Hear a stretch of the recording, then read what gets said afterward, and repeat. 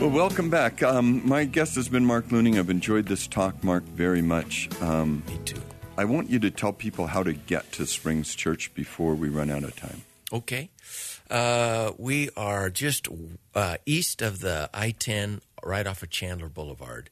We're north of the 202, the south part of the 202, and off of Kyrene Road. So if you come up Kyrene, past Chandler Boulevard, going north on Kyrene, you'll see the facility there on the west side of the street. You loop around. We're at 6135 West Detroit Street. And how about your website? Yeah, thespringschurch.net, thespringschurch.net. And we have teachings on there, free. And then we also have a podcast, a weekly podcast available. You can go to the website, find all of that information, ministries, times, all available there. And the same is true for Living Streams, where I'm the pastor. You can look us up on the web at livingstreams.org and check out our podcasts, our ministries. We're in the Central Phoenix corridor, Central and Glendale.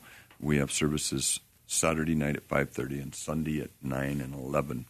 Mark, in our closing minute here, what's on your heart to exhort the people?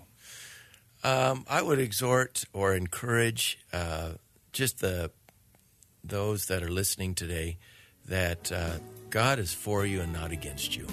There's a lot of people that might be preaching against stuff, but He is for you, and what He has started in you, He is faithful to complete it. Amen and amen. He will complete it, and we want you to stay faithful because the best is yet to come. Yeah. Don't get into an escapist mentality like you're waiting for the rapture, and just be about the Lord's work, and then when you meet Him, you're going to have a great reward. Amen. We want you to bear fruit. We know that if you abide in Christ, that's going to be natural. As Mark exhorted us earlier, listen to what the Holy Spirit is saying when you read the Word.